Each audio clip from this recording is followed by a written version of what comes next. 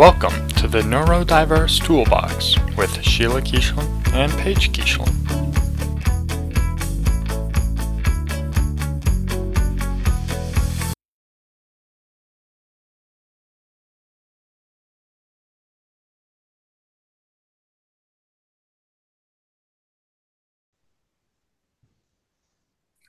Good morning, Paige. Good morning, Mom. Is it cold up there in Mm, Montana? slightly. When you're all like you're wearing a hoodie, so I thought maybe it might be. So, I love that your fiance just ran out of the screen. It's only a podcast; nobody will see you. Um, so we are delighted to have a guest today. We have Tiffany Feingold from Guiding Bright Minds with us, and Tiffany, thank you so much for spending some time with us this morning. Thank you. I'm so glad to be here. I appreciate you having me. Absolutely. So, do you want to give us like the 2-minute version of a bio? Yeah, absolutely. Tiffany Feingold, I was actually born in Colorado, but raised in Wisconsin. Moved back to Colorado. I have one son who's 10, amazing little boy. Been married for 22 years, I believe, this year. I should know that. And about 2.5 years ago, I launched my own company called Guiding Bright Minds. And then last year, a year ago, I am another co founder of another organization called the Colorado Neurodiversity Chamber of Commerce. And so excited to talk about those organizations. Awesome. That sounds great. Yeah, I think you're the only person who's actually kept it to like 2 minutes or under because most of our guests are neurodiverse themselves and they kind of like spew their whole life story. So awesome. Thank you. That'll give us more time to talk about your organizations and the stuff that you're doing. Um, so we'll start with our questions though that we ask everybody. So Okay. Um, what is something you can't go a day without doing? A day I cannot go without doing is giving my son a big hug and telling him how proud I am of him. Mhm. I love that. That's That's beautiful. so cute. Um, what habit have you found that helps your brain the most? Oh, I that's containing my brain is a feat in itself. It's very hard because I'm thinking all the time, analyzing all the time. And I've had to organize myself by lists. So every morning I wake up, or primarily on Mondays, I do a brain dump because, again, there's so much going on in my brain that's overwhelming and overstimulating. And I literally do a brain dump where I write everything down, personally, professionally, everything that I need to do. And then I prioritize it like high, medium, low, because if I don't get it all out, then I get high anxiety and I just kind of swirl about, oh my gosh, there's so much to do that I can't get it all done. So organizing my brain is definitely the brain dumps and getting that out and then prioritizing. It's better to look at it on paper than to think about it in my brain. Mhm. Yeah. Okay. What are you excited about today? I'm excited to just let people know who's ever out there that they're not alone. That as a parent of a neurodivergent child myself, um, and yeah, so just to let parents know they're not alone, that this journey, that there's many of us going on it together. And the more we just support and collaborate and give grace to each other, just the better our lives will be. And that's what I hope. Absolutely. I think that knowing you're not in it alone is just huge in and of itself, right? Or that if somebody else is giving you grace, then it's easier to give yourself some grace too, right? Like, oh, right, okay. I think parents especially need a nice reminder that it's okay. You're not going to know everything. Everything's not going to be perfect, and that's okay, right? Just Yep. get what you can and keep going. So, Yep. um, tell us how Guiding Bright Minds came about. Yeah. So my first, real exposure, I guess, to, neurodiversity was my husband, who is dyslexic and ADHD. So I got to hear from him the struggles. I got to see the struggles. I got to see his level of insecurity because of how he was treated in school from the teachers, how they did call him stupid or lazy, and that he's never going to amount to anything, and go through that. And that's heart-wrenching and heartbreaking to see that, and again, to hear that from him. And then when we had our son, when he was about 3.5, he was getting kicked out of daycare and swim lessons and soccer and anything that was overwhelming and overstimulating. And then in half day kindergarten, he was in the principal's office pretty much every day. And we're talking about, a boy that has such a zest for life, that has such an amazing brain, that was reading at the age of 3, that loved to learn and discover, and was excited to go to school so his wealth of knowledge could continue to grow. And yet he was being stifled, and the negative aspects were being focused on versus the strengths and the beautiful mind that he has, and the ways in which he can contribute in such a positive way was all being just, yeah, pushed down. And you just could see and feel the sadness, and it was heart-wrenching. And so as a mom, I was in corporate America at that time, working countless hours, thinking, why is this happening? And how do we overcome this? And that's when, going through that journey myself, I'm like, there's got to be a resource that helps parents, a place where parents can go, where they can find and connect with providers. That was the first thing I did, was looking at, how do I get qualified, vetted providers? Why are they doing what they're doing? Why does occupational therapy help? Why does behavioral therapy? Why does therapy in general? What is speech language pathology? What does that have to do with my son who speaks well? And why are they recommending that he needs to do that? And there's so much, all the while that you're also kind of grieving for their pain. You're trying to say, my son doesn't wake up every morning thinking, hey, I can't wait to disrupt the school, and I can't wait to get yelled at all day, and I can't wait to just have this, label on my head. And I wanted to help educate and build a community that truly works together to say, his behaviors are disruptive. Yes, I get that. But the more it's focused on, the worse they're going to get. So how do we channel it? How do we offer opportunities in which we can support him differently, to where you never put him in a line? Because if you put him in a line, he is going to, touch the hair of the person in front of him. He's going to walk in the back. He's going to create that. So why would we place him in a situation where we know he's going to fail in the ability to control his impulses? And so that spoke to me just from the heart and every ounce of my being, of saying, this has to stop. Another child should not experience that. Another adult should not experience that. Another person should not have to go through this societal limitations of understanding the differences of the beauty of somebody's mind. Sure. Right. I mean, I think it's really, what you're saying about your husband just really was interesting, right? I think it's, and your son too, but like, I think as an adult, to be able to express, or for somebody out who's not neurodiverse, to be able to like really understand what the experience is like, is sometimes difficult, right? So how did you find that experience, or like what helped you understand that experience, not being somebody who's neurodiverse?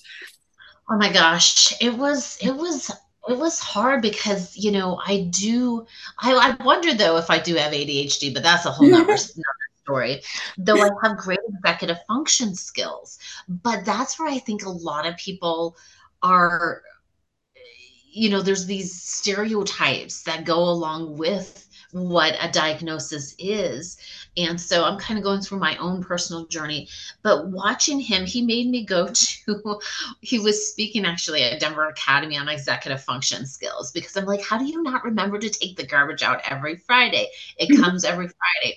Or we leave the house and we have to drive back at least 3 times. Oh, I forgot my wallet. I forgot my inhaler. I need my glasses. I'm like, how do you walk out without your glasses to begin with? To be able to see. So my mind thinks in lists. And that's where I'm constantly, and that's where like that brain dump I was telling you about, because it is overwhelming how much input is coming into my brain. So I'm constantly thinking ahead, like even a couple days, like, okay, we're traveling. I need toothbrushes. I make lists of everything. So I'm neurotic with that level, where him on the flip side, where he'll just walk out of the house not thinking of the list of things. And so I went and he had me come to listen to him, where I took off work that day to really understand that part of the brain, that it's not intentional, that it's just going off the seat of your pants constantly by doing, we're going to go here, we're going to do this. And there's not that pause to go through. So, right, that's based brain over the hierarchy important based brain, right? Like, yeah, right. So making lists and packing your bag, not so interesting, but dreaming and thinking about what you get to do once you go on vacation, super interesting.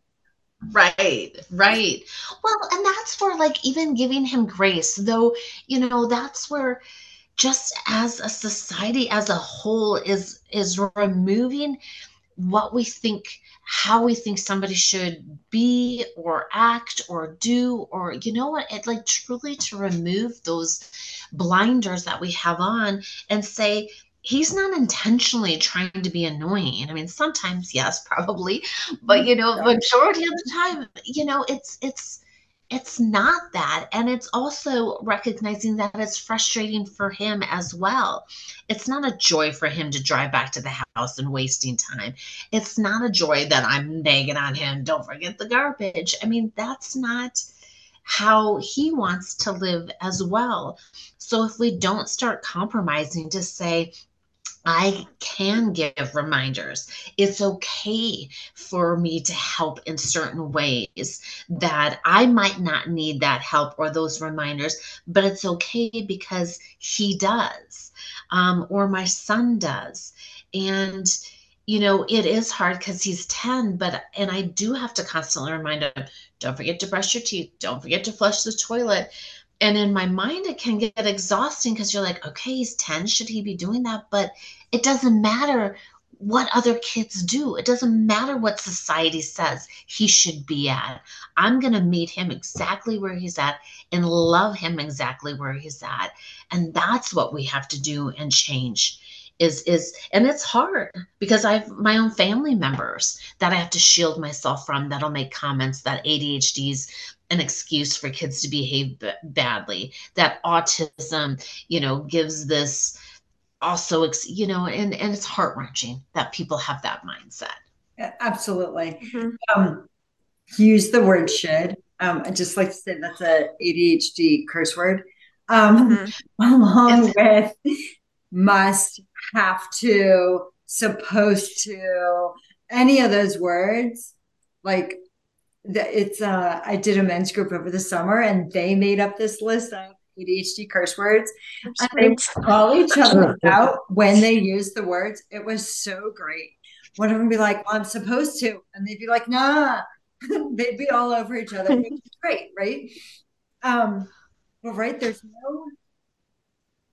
no one path to any destination, I think. And I think that's really what we're trying to teach society, is that I can get to wherever I'm going by any path I need to get there, right? And there's no one path that we're quote unquote supposed to take or should take or have to take, right? Like, yeah, right. And, using your family members to give you reminders for things, those are like, those are natural resources, right? Like there's this whole idea in the disability world for people who are physically disabled to use natural resources, right? So like, do you really need to go and climb the stairs to nowhere in physical therapy? Or could you, play wheelchair sports, which will also benefit your fine motor skills or whatever you're working on, right? And finding those natural resources, I think we all do that, right? I'm sure, like maybe you're reminding your husband to take out the trash. That's fine. He's probably reminding you though to like take a break. You don't actually have to analyze and work all day. Have fun. Like come be spontaneous. Let's right. So there is a balance there, right? Between those two things. So tell me about like the person who reaches out to Guiding Minds. How would they do that? What kind of support do they find? Yeah. Tell us about that. Yeah. So the first thing, whether you're at the beginning of the journey or in the middle or wherever it is, there's constant changes in the types of services, the types of needs, what's out there. So on our Guiding Bright Minds website, you can find varying levels from early stages based upon where you are in that discovery process, knowing that no, my child's now getting in trouble in school, or there's academic things going on. We start that process with some amazing tools and education pieces on there. So like talking about understanding an assessment, what is a medical evaluation versus an educational evaluation? What's a 504 versus an IEP? How to collaborate with schools and really work on that advocacy part. So there's the first thing that I like to say we do is connect parents with professionals who are dedicated to helping their kids thrive in various capacities. So finding out what are the resources when somebody has dyslexia. What is Orton Gillingham based reading tutoring? Why is that there and needed for dyslexia? Maybe my child doesn't have dyslexia. So we really want to be that one-stop shop that says, first of all, rather than going to Google to research psychologists and thousands pop up, we have those where I personally meet with every professional that joins our network because I want to find out as a mom, why are you doing what you're doing? How are you helping the child? How are you helping the parents? How are you helping the family as a whole? Because it's the whole unit that needs support, that needs guidance, that needs understanding. And then that education piece of just Googling, potty training, Googling back to school and transitions, and just getting that level of, again, knowledge that helps. I'm also going to be rolling out at the beginning of next year a program for parents. Right now, all of our services are free. You just go to our website. You can find all of the educational pieces. You can meet all of the providers through that lens. And now I want to work on a program that really unites parents. Because if you are a parent of a neurodivergent child, you have to have other friends, other acquaintances of parents with neurodivergent children. Because language, right? Like when you have a disabled kid or you have a kid who's neurodivergent, I have both. It's almost like you're speaking another language half the time. If you're talking about IEPs and 504s and you're talking about PT and, speech language therapy and that like everything's, letters, which is super helpful. And they're all abbreviated with letters when you have ADHD or when you have dyslexia. Super fun for me. So you need other people that speak that language. You also need friends that don't speak that language, right? So you're not 24/7 always in that world, but you do need friends and support of people who speak the language. Yeah. and they get it. And that conversation is different and more supportive versus, sometimes when I have the conversation with some of my other friends where it's almost a look of pity. And it's like, I don't need to be pitied. I am proud and I love my son. I wouldn't change a thing except for the pain that he goes through because of society's view on him. But I love his brain exactly the way it operates. And that's what I want to change, is how society views his brain, of how it operates. Because every child, every person has gifts and they have opportunities. They have strengths, they have weaknesses. They have, behaviors that are good and behaviors that are bad. It's just unfortunate that there's an extra added layer of attention because somebody has a diagnosis. And that's where we need to change the mindset to say, oh, they're autistic. That explains it. No, it doesn't. You don't, get to say that and be okay with that, So that's why, again, I say community so much, because having this conversation is opening the lens to people understanding, and parents need to do that too, and changing their mindset of saying that their child is lazy or being defiant or using some of those negative things because they don't know better. And it is hard when you see, like, I've seen my son, just destroy things around the house, and I'm like, why would you want to do that? Well, he doesn't want to do that. And that's hard to embrace, but this is where we have to work at knowing and understanding what that looks like. And removing the negative from ours. But that doesn't mean that we're not going to fail, Simon. Like, it is overwhelming. And there's times where, I I break down as a mom. It's okay. And that's where we have to be okay. And if you see that mom that's in the store that's disheveled and looks just like all, chaotic, ask her if she needs help. Just put a hand on her shoulder, say it's okay. Like, let's just support. Sure. And let's just, figure out how to give that love and kindness. Absolutely. I'm usually the person that's like, I've been there, right? Their kids full on screaming, laying on the floor, whatever, in the middle of the store. You just, okay, I've been there. Like, do what you need to do, right? Like, sometimes you have to pick them up and walk them out of there. Sometimes you have to just sit down the floor and wait till they're done, right? Like, but you get a lot of looks. And so I just always make sure I'm the person that's like, it's okay, you're doing the right thing. Yep. Right? Yep.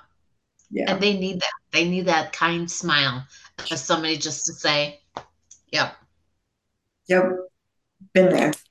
Sure. Yep. Sure. So you're primarily working with parents. So is there an age range for, like, students or children? Because they're more than just students. Is there an age range of children that you're working with? No, it's all ages, all ages. In fact, we're looking at one of the areas that I want to focus on, because we know that there's a lot of great and amazing work for the young kids. But as you get older and young adults and that transition, it's not as prevalent. So I'm really working, like, TACT is a part of the organization now. And if you guys aren't familiar with TACT, it's Teaching the Autism Community Trades. So, and anyone who's looking as far as mechanics, coding, they're even going to be adding a cooking school. They have music. I mean, there's so much, and focusing on that support. We have a lot of schools and organizations now that are looking at helping through that transition to adulthood, that level of support. And that's where kind of the chamber comes in, the Colorado Neurodiversity Chamber of Commerce, because as a parent, I'm thinking, oh, we just get our child through the school system, right? Then they're going to be fine as an adult. Well, no. Come to find out, the workforce is just, if not more stifling than the school systems. Sure, because you're a professional. Yep. And if you don't fit in that box, I have another coach that I work with her sometimes, and she only does neurodiverse work coaching. But her big thing is going in and talking to HR departments to be like, does it really matter if they get here at 9 o'clock on the dot? Like, as long as they work 8 hours, like, why do you care if they show up at 10? There's more than one way to be professional, right? That's right. School systems are starting to expand a little, but work is not there. No. And that's where having that lens of flexibility, because the reality too, and I don't want to over glorify, but it is a high reality of studies that have been done, that when somebody's neurodiverse in a job, placed, appropriately, enjoying what they're doing, that their work can be up to 140% greater than somebody who's neurotypical, because they won't be at the water cooler gossiping all day. They don't waste time. They get in there, they do their job, and they do it. They're so focused on that level of creativity, the analysis, the building that. And again, I don't want to stereotype a group either, but that is what we're seeing, is that when supported, the success rates are off the charts with what can be accomplished through flexibility. And there's also a much higher employee retention, right? Higher. Why would you why would you want to constantly be rehiring and retraining, right? Like, be a little flexible, keep your employee happy, and they will give back to you way more than what you're paying them, right? Way more. Loyalty is huge. I just talked to a gentleman yesterday. He's in his 40s. Just this trajectory of this road, he's applied for 3,000 jobs, and I'm not even exaggerating, and just the limitations on the scope. And he had that employer where he was slotted and on a good path to being in the C-suite position. His manager ended up moving on, a new one got hired, said, "You're weird, you're not in alignment," and he was fired from his job. And it's like, it's mind-boggling again. And so one of the things we do at the chamber is talk about biases. Like, when you think of ADHD, what do you think about? What comes to mind? When you think about dyslexia, what comes to mind? When you think about autism, is your first impression Rain Man, and that's all you know, and that's all you assume, so let's, because it's okay. And I think that's where that fear is people don't want to say the wrong thing, so they'd rather avoid and not go through that path, because then they're going to be criticized. And it's like, that's where all sides have to give grace to say, people are trying, we need to learn. Somebody who doesn't have a personal experience with neurodivergence isn't going to go looking to understand. They're just not. That's not human nature. I don't know what it's like to be in a wheelchair. I don't have that knowledge. I haven't sought to, to do it. So, but if I'm an employer position, that's where opening the lens to say, you have to let's expand our horizons to say, you're missing out on maybe the best employee that you could have because of the limitations of not knowing. 100%, right?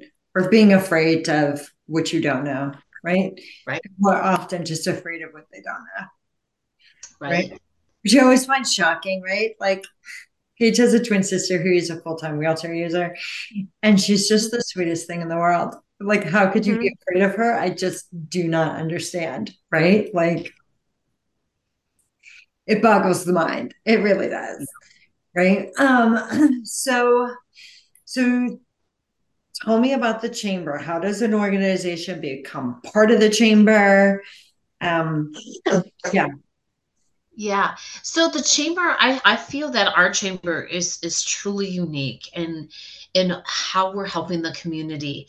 And why I say that, because I look at it as truly 3 distinct areas that we're trying to work on and support. The first area is employers working with their team on how they hire. And when we have, and are working with employers, and it's employers of all sizes. We have, independent music therapists to Charles Schwab. Lockheed Martin joined. You have DIA, Denver International Airport. The DVR just joined. Then you have Tall Tales and Dirt Coffee, so smaller, larger, and all vast variety of industries.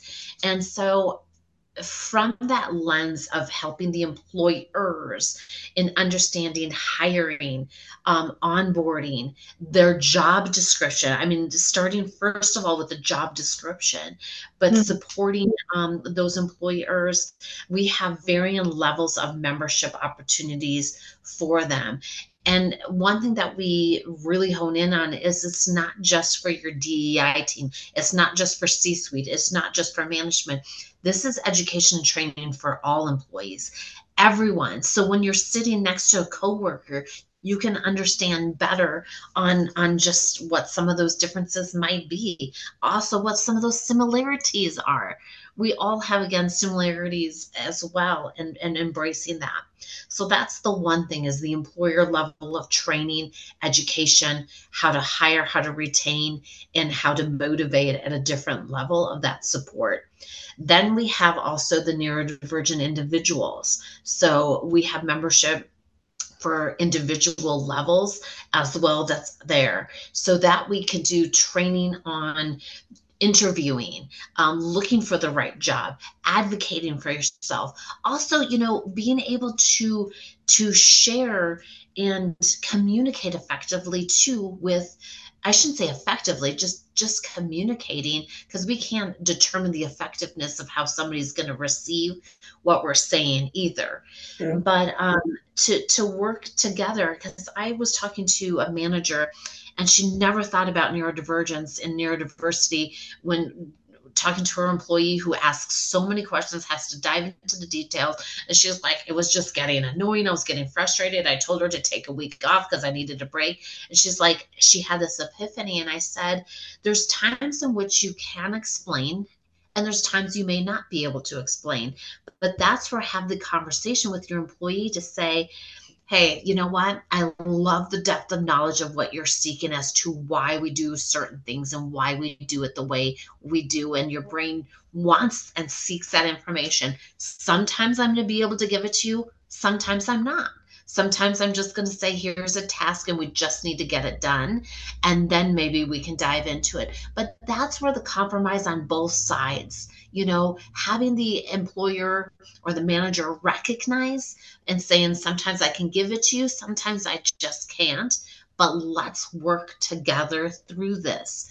Because she's like, to your point, the most loyal, amazing, hardworking, dedicated employee. And you can't train that. That's not trainable. That's just innate in people to do. So it's honing in on the other skills, and then supporting neurodivergent owned businesses as well. So those are the three key areas. But our website is cndcc.org.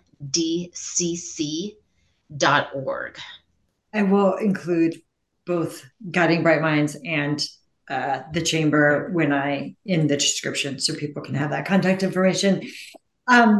I think it's interesting that some people think they haven't come across neurodiversity, because the new statistic is actually 1 in 5 people are neurodiverse in some way, and half of them know it, right? So if you're sitting in an office meeting with like 15 people, there's at least 3 people in there who are neurodiverse, right?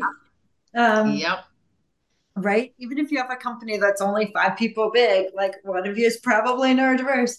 And I belong to a BNI group, which is a business networking group, right? And so we have a higher number there, right? Because working for yourself is something that's really attractive to a lot of people who are neurodiverse, right? So there's a higher number, right, in that group of people, right? So you have to think about the group of people as well. And I just don't think that everybody recognizes every sign, right? Because they do have these stereotypes of what it means to be neurodiverse, right? For each of the diagnoses, right? I think a lot of people think like, oh, dyslexic, you just can't read, right? That's not true. That's not true at all, right? That's like so far from true. Right. And so I love that you're educating all the employees, because really the person in the cubicle next to you could be neurodiverse, right? Right. Right. And so everybody needs to be able, and I just think, just as a human being, right? Like if somebody's having some kind of issue in the cubicle next to you, like you don't know what's going on. Maybe they're neurodiverse, but maybe like they just found out a good friend died, right? Like maybe something's just going on. Just be nice, be understanding, have grace for everybody, right? All the time. Yeah. What else haven't we asked you about that you would like to tell us? You know, oh geez, I think just a reminder to parents, or just to yourselves is what, as we're going through this journey, identifying and looking at your situation only, looking at your spouse, looking at your children, looking at that core key piece to determine what do we need, and truly trying as best to remove the clamoring of the world around us, of those looks from people, of those comments and that that are there, the level of disrespect. I mean, one of the things that I did, dinner time is always hard. And so my son, just forcing him to sit down, forcing him to eat. I'm like, why? Why does he have to sit down? Like, we'll play charades, we'll run around the table, we'll let him move and get up, and he's going to eat when he's hungry. He's going to eat. And so for like Thanksgiving or big family holidays, my husband and I made the decision, if he doesn't want to sit in that loud room with all the clamoring and chattering, and then he's getting yelled at because then he's getting louder too, because it's loud and he needs to get loud because that actually calms him down. And then people are then he's on, and I'm like, why are we putting him in this environment? Who is it helping? So we give him the opportunity. Do you want to be a part of the dinner?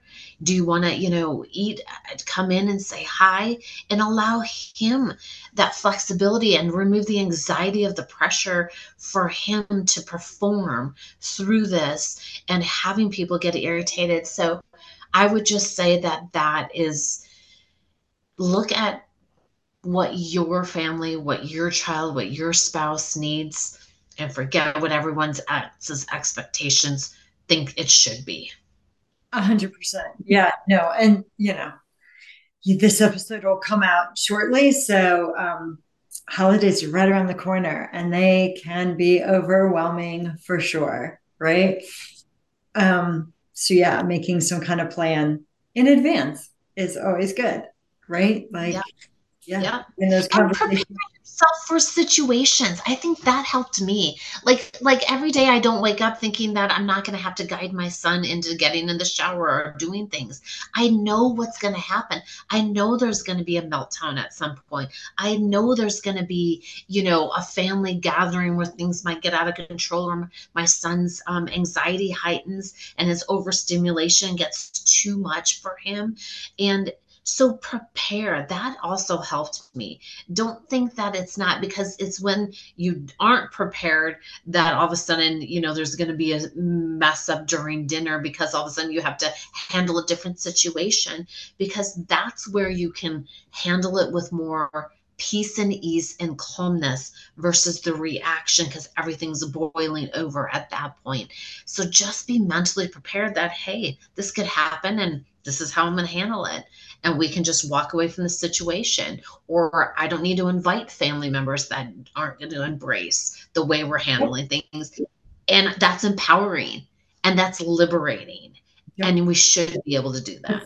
100% what we did. We do not travel at Christmas because Christmas travel is the worst with everybody in the world. But we don't invite anybody to come either. Like, that is just, our house is just a quiet, safe space.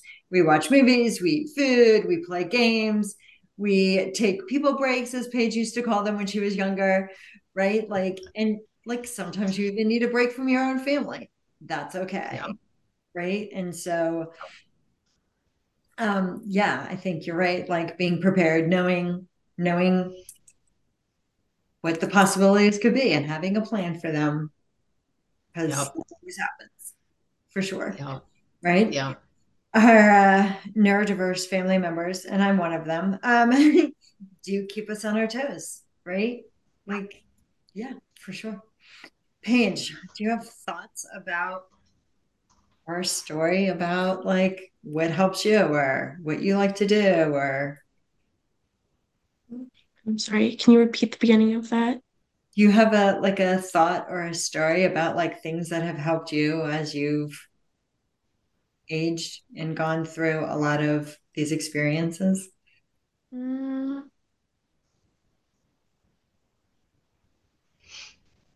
You definitely had a little ADHD moment there and floated away. Um, I know you definitely like would come home and always take a people break, right? mhm. Yeah. You'd always say hi to us and then I'm going for my people break, right? Which lasted different amounts of time. So are there other things that you would do or plans that you would have for yourself so that like when things got overwhelming, you could do something to help The loops, those loop things. loop earplugs? Mm-hmm. Mm, Or just like fidgets. Mhm. yeah. And you always have a fidget with you, right? I mean, they're like anybody who knows Paige knows that she loves the fidgets. They're everywhere. They're in her pocket, they're in her car, they're in her apartment, they're in her backpack, they're in her purse, they're everywhere. Everywhere. They are everywhere. I should probably have one in her hand right now. Um, I know I do, right? I only have one go-to fidget. I'm a silly putty girl, but she has a lot of them. So yeah, just like Um, Having food, like little things of food, like on me, so like in my pocket and stuff. Or now that the store that I work at isn't as busy, I drink more water. Being Mm, hydrated seems to help. yeah, yes. for sure. Yeah. Yes. I mean, good self-care always makes the brain work better. For sure. Awesome. Well, Tiffany, thank you so much for spending some time with us this morning. Um, I will include those links in the description, like I said, but do you want to just save them too for people who are more auditory than want to read them? Yes, absolutely. So you can find Guiding Bright Minds at www.guidingbrightminds with an S at the end.com. And then you can also find the Colorado Neurodiversity Chamber of Commerce at cndcc.org. Awesome. Thank you so much. We Mhm. hope you have a wonderful day. And I will email you when this episode comes out so you know that it's out. But it will be like really soon. Actually, I think like next week it's slated. So awesome. Thank you so much. All right. Thank you. Nice meeting you, Paige. You too. All right. Bye, everyone. Bye bye. Bye.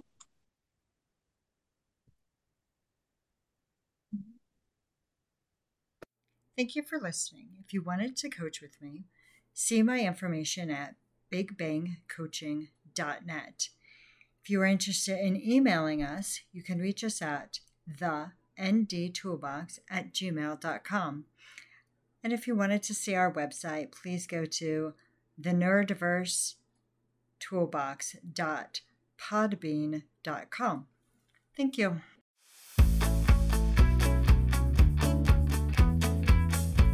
Thank you for listening to the Neurodiverse Toolbox.